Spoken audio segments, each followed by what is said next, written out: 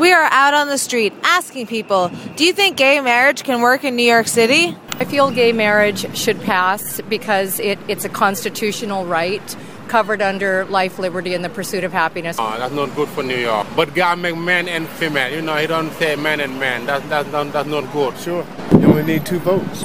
I don't see a problem with it.